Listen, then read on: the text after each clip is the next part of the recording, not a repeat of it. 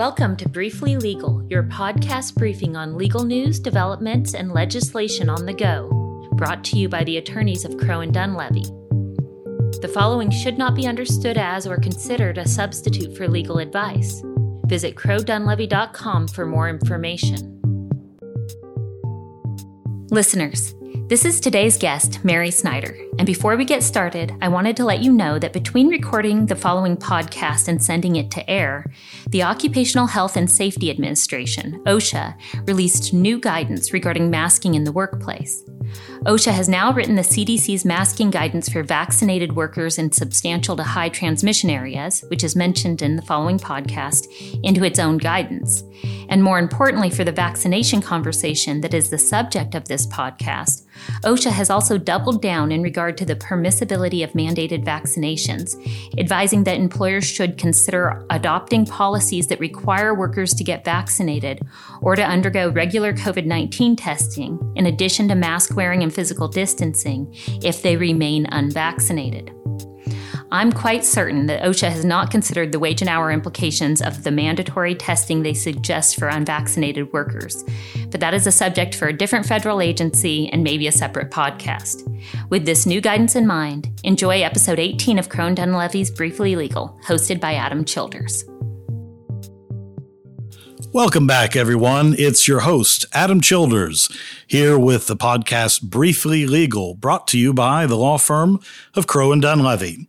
Well, it's another beautiful day, summertime here in the Crow's Nest in downtown Oklahoma City. Unfortunately, what's taking a little bit of luster off of that beautiful day out there is the specter of COVID-19 and the Delta variant that continues to make our life kind of difficult to navigate. And so it's for that reason that I am having a podcast today, podcast number 18 of Briefly Legal, to talk about mandatory vaccinations. It's a big, hot topic that is being hotly debated by folks all across the country, particularly in light of this surge in the pandemic. I've lost track of how many surges we've had, but it's definitely back again. And in order to have that conversation, I'm pleased to be joined by my law partner, Mary Snyder. Mary, say hello to everybody. Hey, everyone. So I'm excited not only to have Mary here to talk about this topic today, because she is, in many respects, our COVID-19 czar, our guru, as it were, for helping us through all these issues and all of our clients as well. But it's also exciting because Mary Snyder is the dulcet tone of our voiceover for the beginning of Briefly Legal, something that my daughter likes to point out to me. She says, "Dad, you sound pretty good on this show, but Mary just sounds so professional, and I love to listen to her voice." So you're going to get to listen to that tone all of this podcast. So that's exciting news. But it's more than the melody of her voice that brings her here as a guest today. It's also the expertise that Mary brings to topics like these that made me want to bring her on as a guest on today's show.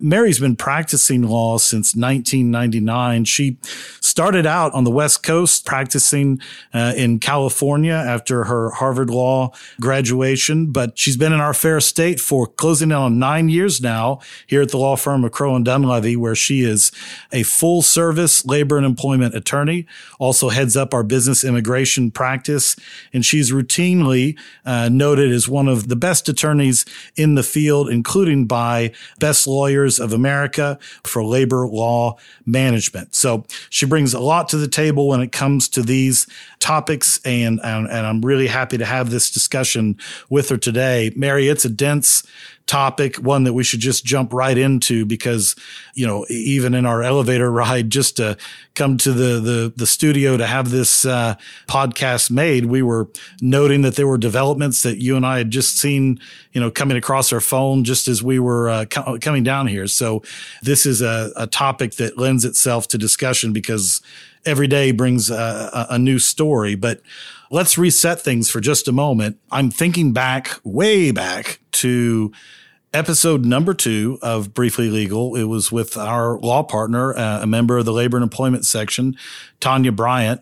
Back then, we were talking about almost in a conceptual kind of discussion about whether or not a mandatory vaccination could even be imposed by a private employer. And the discussion back then was prompted by the EEOC kind of coming out with some guidance that seemed to indicate that they were in support of, or certainly wouldn't stand in the way of, mandatory vaccination, but that was still in the early days of the vaccination. So kind of pick up the thread from there, Mary, if you would, kind of talk through the early days of the EEOC guidance, followed by kind of some silence on the issue. And then we'll revisit after that kind of where things have been in the last month or so. Right. So the EEOC originally indicated that it didn't see a problem with that. Of course, employers had to be cautious about people who were not being vaccinated for protected reasons, such as somebody with a disability that makes it so they can't have the vaccination. Employer would need to offer them an accommodation for that.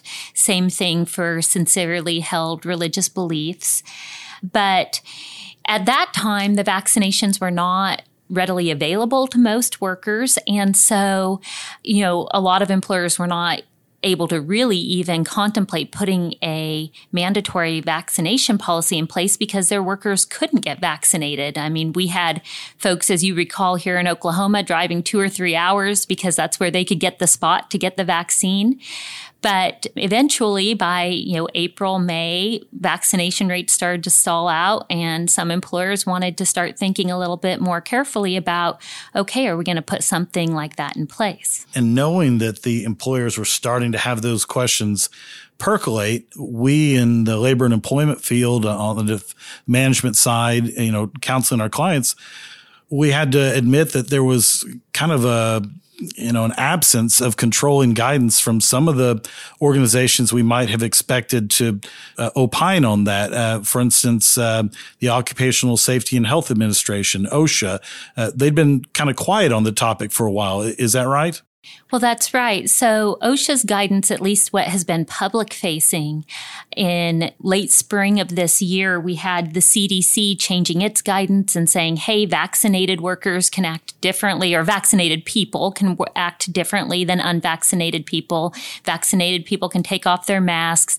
But you still had OSHA with guidance that had been put in place back in January saying you can't treat vaccinated workers and unvaccinated workers differently in your workplace. And so there was a lot of concern on our part that we didn't know exactly where OSHA was going to go. OSHA's overarching view seemed to be follow CDC guidance and you will be complying with your duties under OSHA. But we didn't really know what they were going to do with vaccinated workers.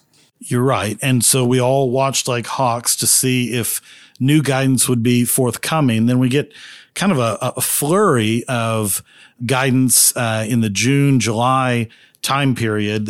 We had additional guidance from the EEOC.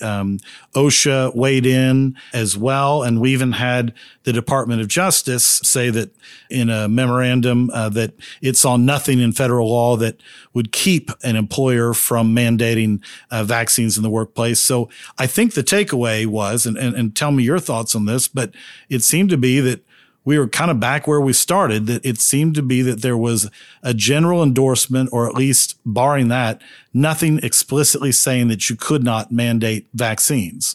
Absolutely. And I think, the DOJ was a sounding endorsement of employers have a right to do this, even if, or even during the time that it is only authorized for emergency use. There is not a problem mandating vaccines for your workers, so long as everyone remembers to follow the EEOC's guidance regarding those protected statuses. And I'm glad you mentioned that emergency use authorization. That was a big topic early on. The Food and Drug Administration has certain rules in place about, any drug that's not yet fully endorsed by the FDA. And a lot of people were pointing to that designation and saying, but wait, you can't do that when it comes to mandatory vaccinations. And of course, the FDA doesn't govern the workplace. And so there was questions about jurisdiction. But I think what you just said is that the DOJ seemed to kind of step in and say, don't worry about that so much. Is that a fair characterization? That is, and I think that, the DOJ was commenting generally. We also had the Methodist Hospital case down out of Texas that addressed it very specifically as well with, so both we've had appellate courts and the DOJ commenting that mandating that an employee get the vaccine, while it's authorized for emergency use only, does not violate that provision that requires that the vaccine be consensual. And basically what they've explained is that disclosure is meant so that you can't be physically forced to take it. But of course, an employer mandating it isn't physically forcing anybody to take it. It's just saying you have to choose between this and your job. And that's exactly the conundrum that was facing those employees in the Methodist Hospital case down in Houston that you just referenced. That was a big hospital system, 28,000 employees, and about 200 of them brought a lawsuit trying to enjoin that policy, that mandatory vaccination policy from their employer going into place. And you kind of just reference this just a little bit, but you and I have both read that opinion. It pretty categorically shot down all the arguments that are being thrown at employers who try to mandate vaccination policies, right? Yeah, it addressed both that emergency use argument and an additional argument that I think people across the country have thrown around, which is an idea that, hey, maybe we have some sort of state public policy claim that would make it so that terminating someone for not getting vaccination might violate the public policy of the state. And of course, a court in Texas can't rule on the public policy of states outside Texas. But in general, it does sound like you'd need a pretty specific state public policy to be able to base a public policy claim on a vaccination program. And that really seemed to open the floodgates nationally and even locally. I know that we saw some of our very big health systems step up and make decisions about having mandatory vaccine programs. We saw SSM Health, St. Anthony Hospital. We've seen Mercy join the same ranks. But now, it's not just healthcare that's getting involved. As you and I have discussed, we're seeing it happen in a lot of other industries. Talk about that. Yeah, we do. And what I am seeing is that it looks like very large companies, big banks, big law firms, particularly those that have a big presence in states like New York and California, seem to be leading the charge here. As we were in the elevator today, we got a notification on our phone that the 10th Circuit is now mandating vaccines for anybody who wants to file things in person in their building. If not, you'll have to use a drop box. So it is spreading. I am getting more and more calls from smaller employers who are wondering, is it time to do this? Particularly because OSHA has come out with guidance saying that the protections that it has said that we have to follow, employers have to follow for protecting employees from COVID, really only apply to unvaccinated workers. And so many employers are starting to think, hey, wait a second, we don't want to have all this stuff in place. It impacts our work environment. It impacts how we interact with our customers and our clients. Maybe we'd be better off if everyone was just vaccinated. And so, people are moving toward that in some area. Yeah, absolutely. I think you're tapping into that kind of this wave of sentiment that is leading us in that direction. That news that we just learned today about the 10th Circuit Court of Appeals, which covers, kind of a swath of the country, I think about 11 different states that feed into the 10th Circuit. It's an important one for lawyers like ourselves. I read even in the order that came from the 10th Circuit that if you want to have oral argument, you want to go make your case before the 10th Circuit and you're not vaccinated, then you've got to petition the court just for the right to show up by video. It's not even a given that you'll have the chance to make argument, and you certainly won't get to do it in the hallowed halls of the 10th Circuit. So I think you're exactly right. We're seeing some seismic moves, not just in the healthcare industry, but across the board. But that raises another issue, Mary, which is even if an employer wants to do that, is there a downside to it? Are there things that might be impediments to doing that? And you and I talked about one earlier, and I'd like for you to share it with our audience now. And that has to do with scarcity of employees. What impact could that have? Well, absolutely. I mean, employers may have their own philosophy that they don't want to require employees to do that, and that might be a deterrent. But in addition to that, a lot of industries are seeing an inability to get the workers that they need, right? And so if you are in a business where you're having a hard time covering your shifts as it is, you may not be able to continue to run if all of your unvaccinated workers decide they don't want to work for you if you mandate vaccines. And so some employers are in a situation where even if they wanted to mandate that, it could be detrimental to their business. Absolutely. Careful what you ask for, right? You put that rule in place and then suddenly can't replace those that are gone who didn't want to abide. And that's not to say that there aren't others who are just philosophically opposed to even having the program to begin with, which leads to the kind of the final segment I want to talk through, Mary, which is, what are the other alternatives that are out there that employers should be thinking about? Surely there's other things in the toolbox that could help in this situation. Talk us through some of those options. Well, I think a starting point is for employers to, in a very careful way, understand the vaccine levels they have in their own workplace. And so we have developed surveys that will allow employers to gather that information in a way that doesn't cross the line into gathering information that you're not supposed to ask employees, because it's a little bit of a tricky area. You don't want to be asking them confidential medical information, but vaccine status is not confidential. And so you can ask that.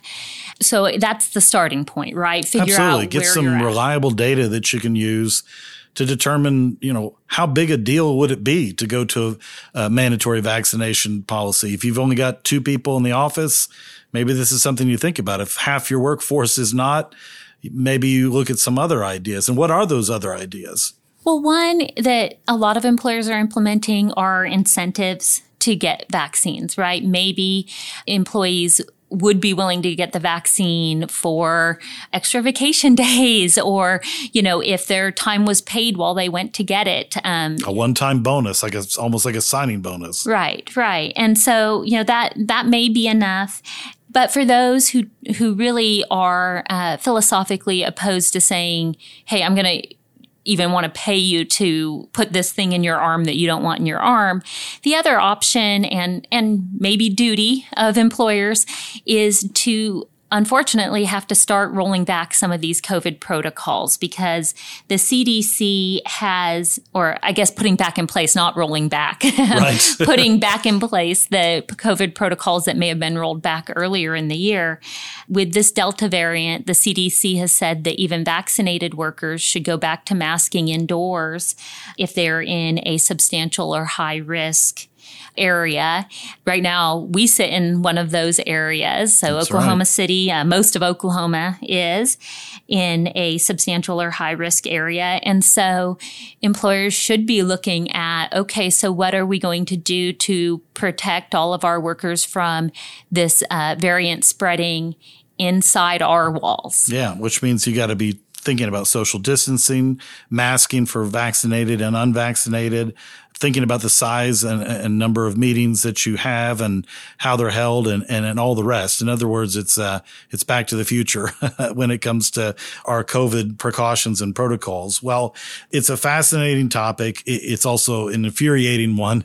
I don't know of anyone who thinks about any of this and thinks it's fun, but it is absolutely something that we've been dealing with since March of last year here in Oklahoma. And I probably would guess we'll be talking about it come March next year and maybe beyond as well. So it's a good thing that we've got our fingers on the pulse of the situation.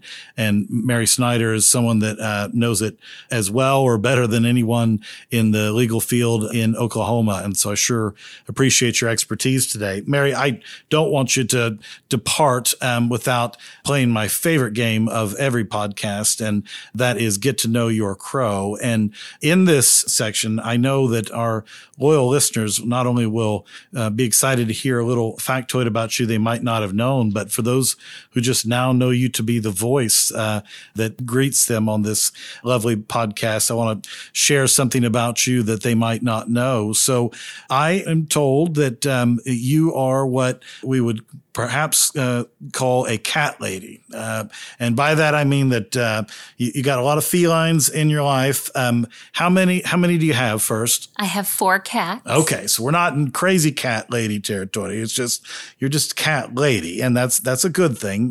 Tell us the names of those 4 cats. Well, we have Hunter and Pete and Oreo and Obi-Wan. Obi-Wan. Okay. A little Star Wars flair for the last of those. I remember Pete because Pete made a guest appearance on a webinar that we did one time, and you were broadcasting from your house, and he's a big boy. He is. He is an 18-pound cat. Well, his guest appearance was much appreciated, and I appreciate you letting all of us know a little bit about that slice of your life. Mary, it's really been a wonderful show, and I appreciate all of the knowledge in an area where we are all searching for answers in difficult times.